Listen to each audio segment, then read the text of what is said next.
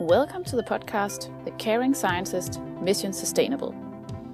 This is the podcast where we discuss sustainability in science and we give you hands-on tips on how you can reduce the environmental impact of your lab work. Welcome to this first episode of 2022. As you probably know by now, lab work has a massive environmental impact.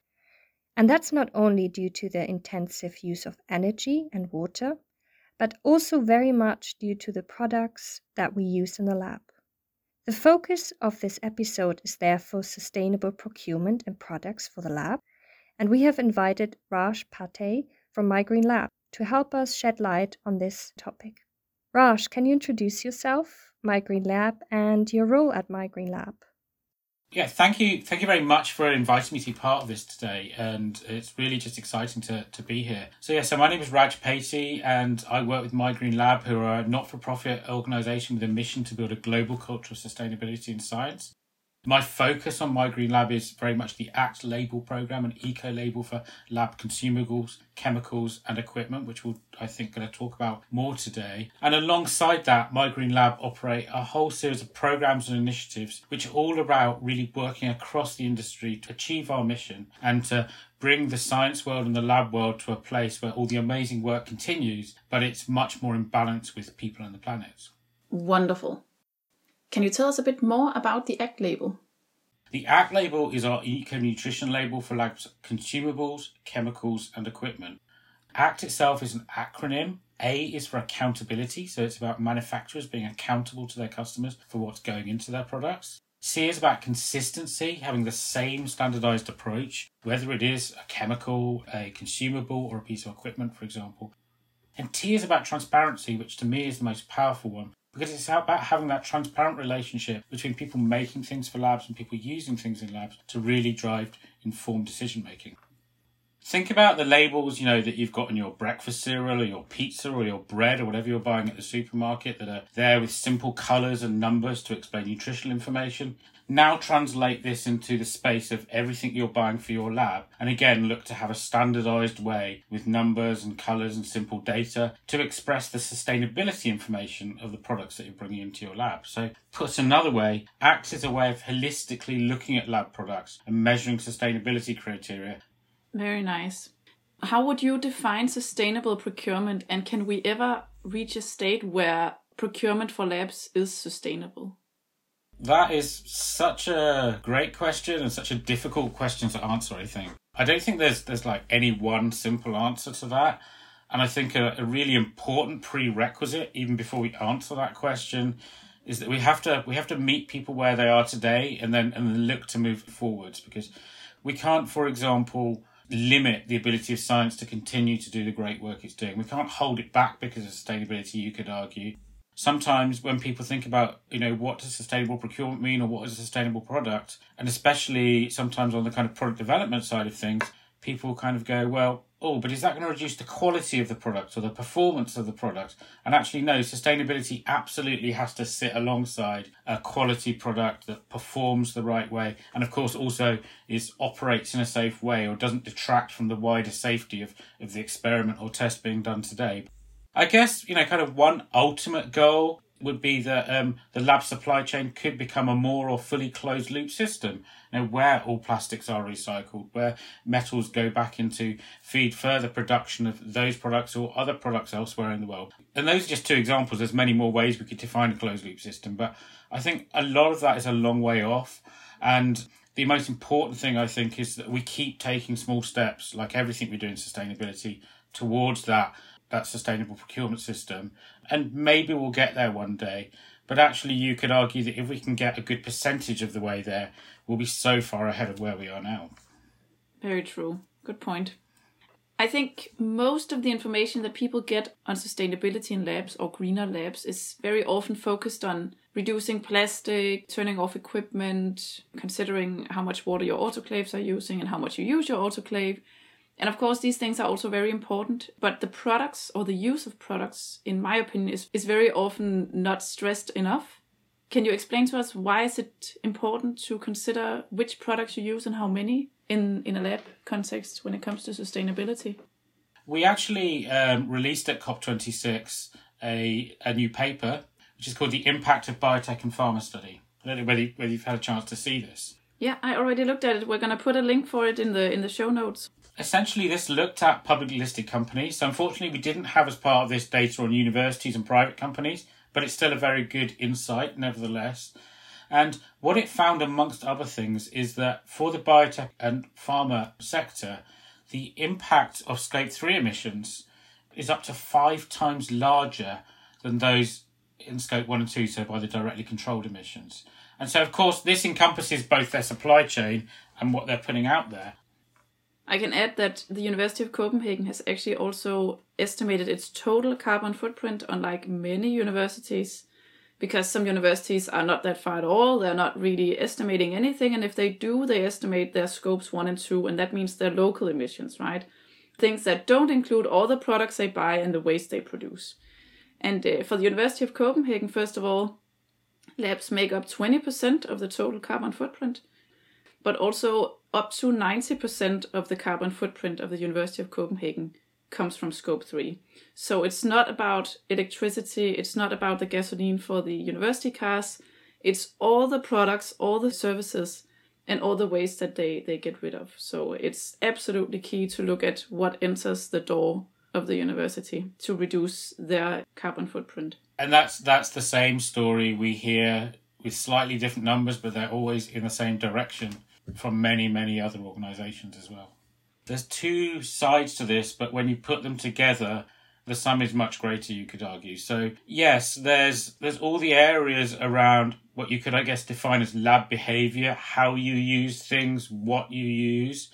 And then there's all the things you bring into your lab. But maybe the ultimate solution is really to consider these together. I mean, before you even consider how sustainable is this product you're thinking of buying today, consider, do you even need to buy it? Or do you need to buy it in the volume that you buy it in? Or is there an alternative? And an alternative is sometimes just a more sustainable version of that product. An alternative is maybe a complete change to the process, which means you don't need it in the first place. So, or maybe minimizing. So yes, we do need it, but we found out that we only need 50% of what we normally used because we could do exactly the same workflow, but with a smaller input. Yeah, exactly. I made that exact point actually to someone in procurement a few months ago. I remember, in fact, a few years ago, I attended a conference at Birmingham University, and there was a presentation from a group there on gloves. So everyone knows, obviously, that glove usage is absolutely massive in the lab space. And so this group had looked at what gloves do we use, which different types, how many do we use, and fundamentally, when do we decide to pull another set of gloves out of the box and put them on our hands? And to kind of summarise simply, they had, I think, a fairly simplistic protocol at that stage. It was worst case scenario protocol, which resulted in changing their gloves very, very often. When they actually stood back and thought about it and thought, actually, could we go from one protocol to 2 or 3? Bit of simple education, signage, etc. in the lab space. That's not difficult for everyone in the lab to adopt. And as a result, there are scenarios where we don't need gloves at all. There are scenarios where we need gloves, but to change them less often. And there are scenarios where we need to change gloves more often. And as a result, they reduced their glove usage massively. And of course, as a bonus, the cost of their gloves as well. Just by standing back and thinking, why are we even doing it this way? That's a really good example. I mean, I think, of course, the best thing you can do is simply to use less. Yes. But of course, then the second step is like, what do you use then? And that's where the ACT label, for example, comes into play, right? Mm-hmm. So if we do need something, then at least try to get something that is, let's say, more sustainable or more green to reduce the impact that the products have on the planet. Yes. Can you give a few examples of how lab products can be optimized in terms of environmental impact? Because, of course, it's much more than just the cardboard and the plastic they arrive in. Your point there, that there's so much more than just the packaging or just this or just that, is absolutely spot on. And it's funny to even say historically when it comes to sustainability, because it still feels like a relatively new area for a lot of people.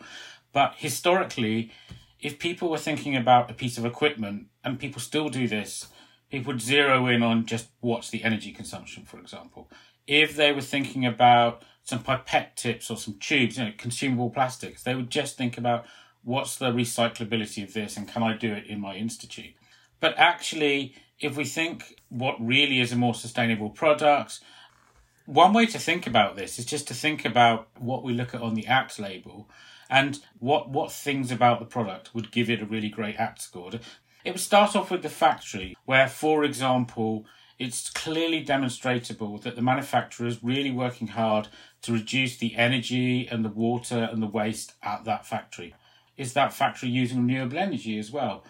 Because the energy used in production can sometimes be a very large part of the overall impact. A great ACT score will also be from a product where the environmental management system in place in the production area is something like ISO 14001, which I'm sure people have heard more and more about. But equally, it doesn't have to be. It could be procedures and protocols that adhere to similar approaches.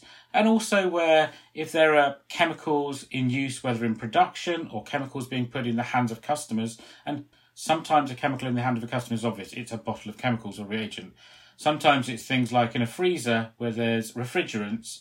There can be toxic and non-toxic versions of those, for example. So it's a well-managed environmental management system with less toxic chemicals, for example. And in an ideal world, it's a product where the distance between where it's made and where it ends up is as low as it's possible for it to be. So what I'm really talking about here is kind of the shipping impact side of things. So then when we come to the product itself and the packaging, it's about where do the materials come from.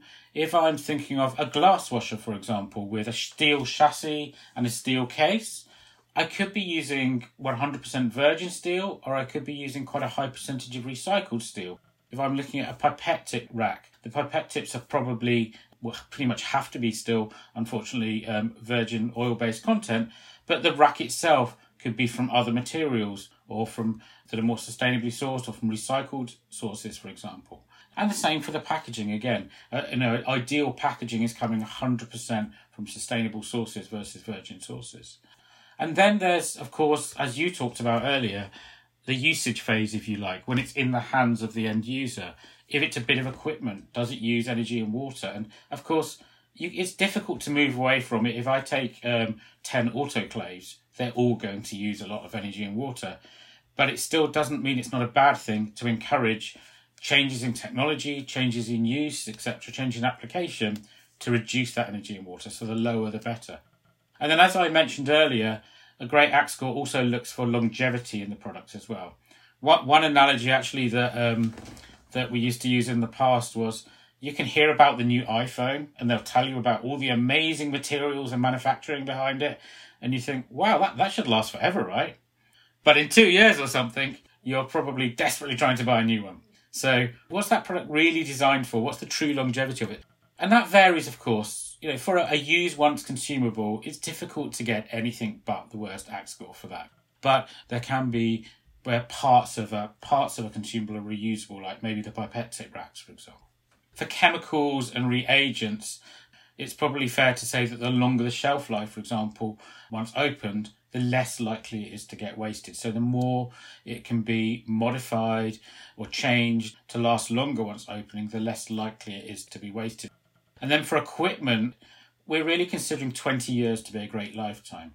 So we're really trying to encourage that the iPhone lasts 20 years. And what do we mean by last 20 years? Well, we mean that for as much as that period is practical for the manufacturer, it's actually warranted. But really importantly, it's serviceable and supportable for that. So we have a couple of ACT labels, I think, where people have got really good scores on that scale. And it's because they've been able to show us data for, hey, we've been making this type of equipment for decades now. And we have data that shows a very high percentage of the ones we produced in that time are out there in labs being used. Our engineers are still able to service and repair them. So it's a genuine long lifetime for the product. That's really wonderful. We're coming from a point in kind of the evolution of products where we've unfortunately gone through a phase where things were, you could argue, being designed to fail. Because there was an interest actually in, well, all we're targeted on is selling more. How can we sell more? Well, if they can't use that one, they'll have to buy another one, right? Now, for a whole range of reasons, we're seeing people have to think differently. We're seeing that, for example, big pharma and biotech are saying to new manufacturers entering the marketplace, actually, we don't care so much anymore about the ultimate a few dollars here and there on the price of your product. What we want to hear is that your product can help contribute towards reducing our carbon impact. So we really want to encourage you to, when you design that product, we're going to be more interested to know that it's going to last a long time than it's just 20% lower in cost, for example. But all products do at some point come to the end of their life, which is the final part, you could argue, of getting a great ACT score. So again, for the products and the packaging, what's going to happen to them? So that is thinking about what materials are in there. It's also maybe thinking a bit about the construction.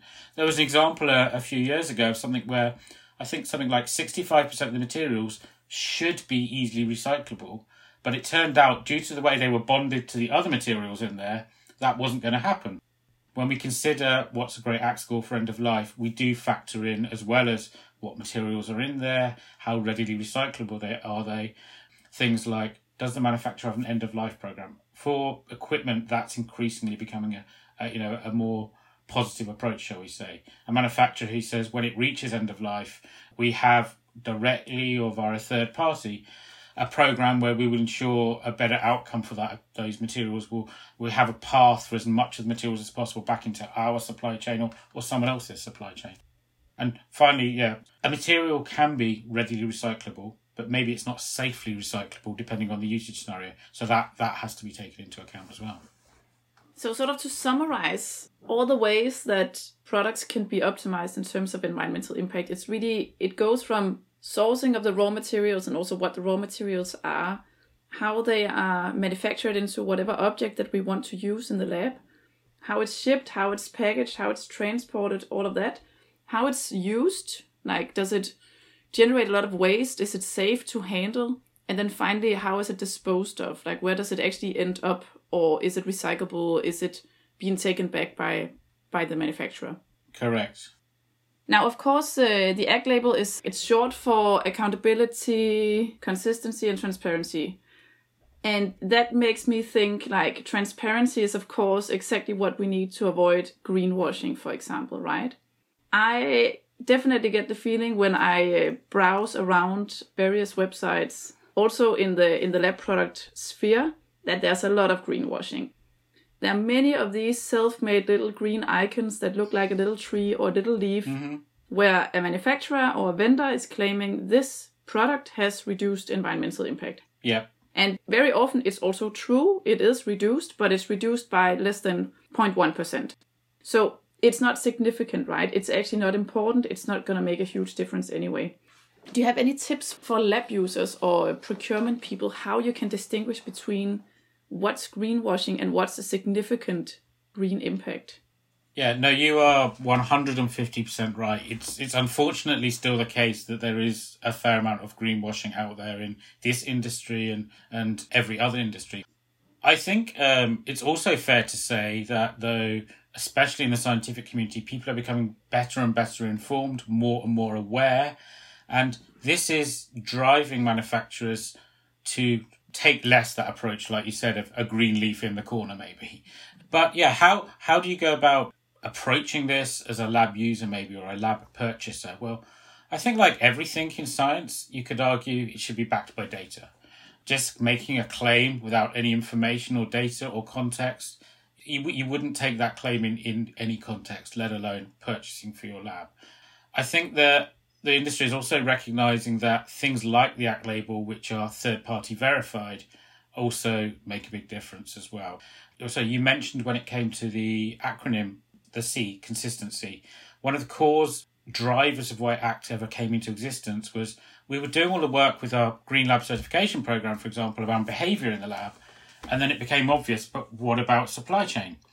And if you went out to manufacturers at that point, and still a lot of time at this point as well, and said, help, we want information about the sustainability of the equipment or the consumables or the chemicals, you got a range of answers from we don't know and we really don't kind of even care, through to we've got loads of information, and some of it's in that PDF on page 7, and some of it's on that website there, and some of it's in my colleague's head, but you didn't paint a clear picture. And you mix that in with, if you're a manufacturer or a vendor, that you're dealing with 20 customers today, and each of them is asking you questions about sustainability, but in 20 different ways. It's just not practicable. So therefore, the C in consistency is primarily for me about the same standardized approach for everything we look at. You can argue that having such a flat line like that brings with it plus and minus points, but the big plus point is it brings a consistent approach to everything, and that it's third-party verified means that it's not a case that the manufacturer is measuring or making claims themselves. They're being assessed against a standardised scale, and everyone is being assessed against that standardised scale. And I think in terms of where that takes you in your thought process against greenwashing as well, of course, what that's really doing is guiding you towards that holistic approach. And if the final point I'd make is when you're thinking about the suppliers that you work with, is, having looked at the data through things like the ACT label, hopefully seeing that data is third-party verified. When we talk holistically, are they a manufacturer or vendor that is conveying to you a true ethos or culture of sustainability? Do you get that feeling in all your dealings with them that they are really thinking about these things? Maybe they're making claims at the board level about signing up to things like Race to Zero. Maybe they're making some little tweaks with the green leaf to our products at the other end of the cycle. How are they joining all this together? Because the most forward-thinking manufacturers that we work with, you're really starting to see the dots join internally, and the result really, accelerate very fast in terms of what they present out to the market that isn't greenwashing. I have to say, when I have looked after a lot of green products on a lot of websites, and I'm also the skeptical type when it comes to green products, right? And me. But I don't believe any of them. I think ACT is such a wonderful label because exactly for the reasons that you explained, right? It's a third party actually evaluating their green impact or their not so green impact. Whereas when you look at the websites, it's so random what kind of data they put there. And sometimes there's no data whatsoever. It just says it's a more sustainable product. But other times I've also seen data where I'm like, this data is not telling me anything. For example, for certain gloves that supposedly are greener.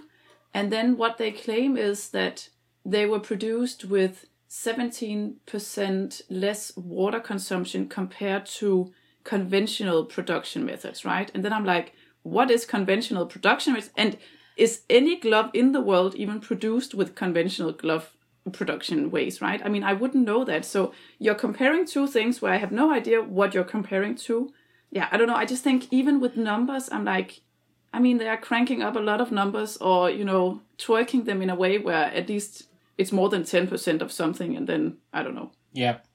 I think maybe a good analogy or maybe a bad analogy, but there's a street in Manchester with lots of Indian restaurants. And when you walk down there, every one seems to have a sign on it which says, voted best Indian restaurant in Manchester 2021 or something. And you think, well, they can't all be the best one. And if you read the small print, if there is a small print, it might say, as judged by John Smith, who came in last week. This is not verified by anyone else. There's no standardization of approach or anything. But actually, you do remind me of another important point, actually, which is having an ACT label does not say you have a sustainable product. Because of the 10 or so categories on the label that can be scored from 1 to 10 for most of them, energy and water are actually absolute measures. You can get a 10. If you could buy just a pipette tip, not with a rack and everything else, it's going to get a 10. Full stop. It's not about sticking a rubber stamp on a product to say, yay, it's got an ACT label, it's green, it's sustainable. It's about genuinely measuring where something is at the moment, driving it to improve in the future, and transparently and clearly and consistently communicating that information to the customer so they can make an informed decision. Yeah. I think it's very important to stress, yes, that an ACT label does not mean it's green. It means this company has been honest enough to disclose how this product was produced and all of these things. And then it gets a score. Yes. So in that way, it's different from, for example, let's say the organic labels that food can have. That's like there's a threshold, and if you're above it, check, you are organic, right? Here, it's not like you're green. It's more like you're honest and you're willing to disclose your numbers. Correct. And then, of course, it also means that there are potentially green products out there that don't have an ACT label. Yes. We haven't had the chance to look through the numbers in an ACT framework. No, and I think an important point, you make the point there that it's an acknowledgement that a company or manufacturer has been willing to be open, been willing to be examined. I think that holds so much value in the marketplace now as well.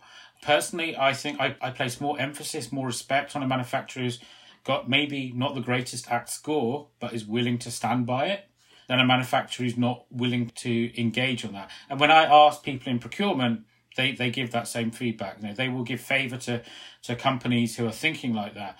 Because, of course, like everything in sustainability, it's a journey of evolution.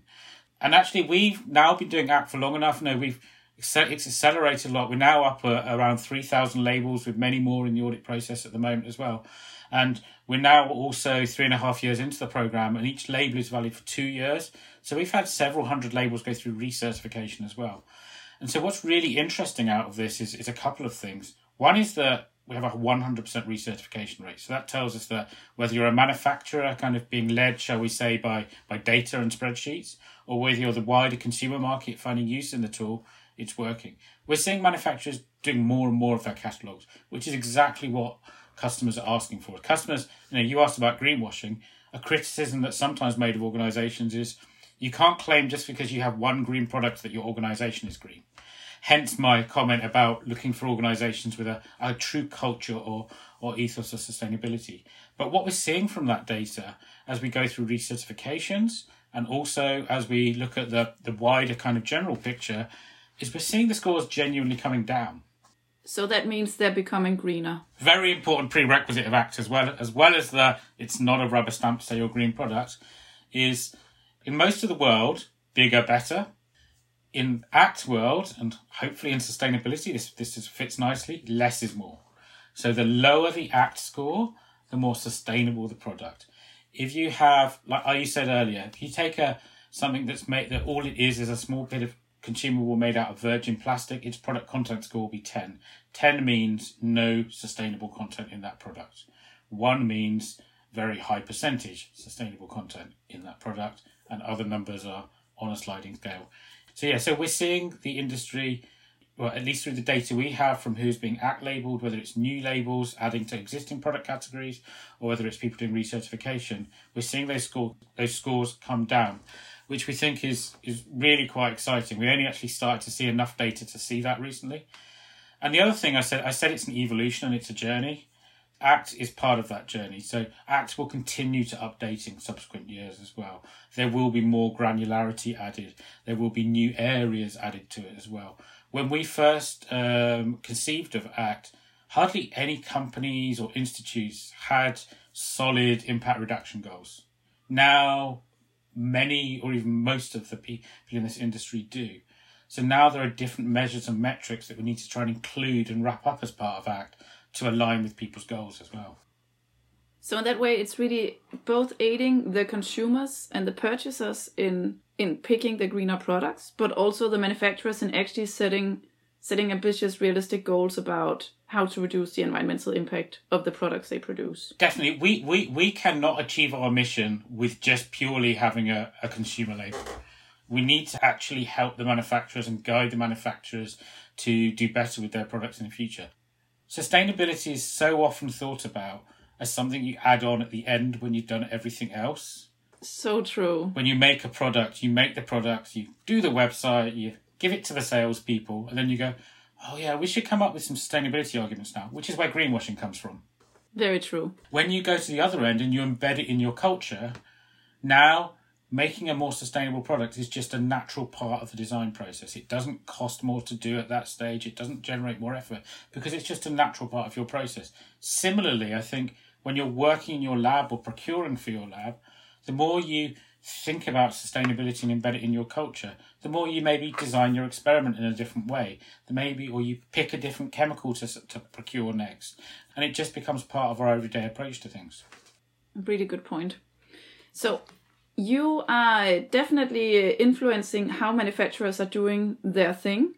Now I'm wondering, what can lab users and procurement people do to also influence manufacturers and vendors in a greener direction? So really the main thing that everyone can do in that group and wider is just keep applying pressure. I know it sounds quite simple, but in the end, the suppliers are there, are commercial entities, and they are driven by their customers. Most of these organisations are very, very customer-centric. You as a purchasing organisation are looking to reduce your emissions. They, as part of that, need to help you with that. And to put it bluntly, if they don't, over time, they may not be your supplier anymore. We do a lot of work to persuade them and help them in the way that we've talked about a lot already today. But when they hear it from their customers, it's like 20 times of talking to me. In fact, it's like they've got bored of hearing from me, but now they're hearing from someone who they really care about. So more specifically, of course, if your institute or your company has specific targets, that's a really good leverage to use, let's say, against the vendors and the manufacturers to say, so we have these targets, and in order to achieve them, we need you to do things as well. Otherwise, you might not be our preferred option in the future. But there are also many institutions, unfortunately, that don't have climate targets yet. So for these people, of course, they should also put pressure, right?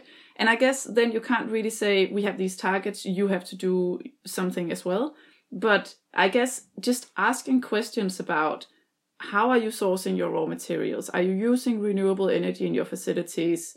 How are you doing your shipping? I guess all of these questions will also put pressure. Yeah, think about, you could put it another way. Some things have ACT labels, some things don't have ACT labels. But that shouldn't stop you from thinking in the same way. And in terms of this pressure on manufacturers or pressure is maybe a negative word. Let's say motivation or assistance in making their business cases in order to do more. One picture I always have in my head is that, if you take all the universities in Europe, for example, any big vendor has a team of salespeople out visiting those customers, talking to those customers. Once a month, maybe they all get together for a sales meeting and they say, what do you hear from the market? What we know from what we hear is that more and more of them are coming back and saying, we're getting beaten up by our customers around our sustainability criteria, what they are now, what we're doing to improve them. The more that everyone out there is saying to their local salesperson, this is important to us, whether it's because of organizational level goals, or maybe they're just a passionate individual. But in the end, people make decisions and they have the power to make decisions. And if you're a passionate individual and you have the power to choose product, then you can still influence that. Eventually what happens is someone says, do you know what? This is limiting our sales, so we need to do something about it. Yes. So, Raj, where can our listeners find information about the ACT label and which brands and which products have already received an ACT label? So the simplest thing you can do is if you go to act.mygreenlab.org, there you will find the ACT database. It's searchable, it's filterable. You can, for example, say, show me consumables from these two companies. And when you click on each label in there, and you will see in there for most products now, you'll see 3 labels. You'll see an EU label, a UK label, and a US label. And that is because when it comes to things like shipping impacts and also end-of-life scenarios, they can vary. Something can be, for example, more easily recyclable in one market than another. And you can also download information from there. And actually, one other important point, if there are people, for example, in procurement areas listening today, is that we have the ability with that ACT database to have it integrate or talk to other databases. Very nice. Thank you so much for taking part, Raj. It was really interesting to talk to you and hear your perspective on sustainable procurement for labs. Yes, certainly. And thank you so much for inviting me to be part of this today. Thank you so much for listening. And if you want to get in touch, please feel free to email us at podcast@avasustain.com. That is podcast@avasustain.com. We've also put this email address and other useful links in the notes below this podcast. Till next time.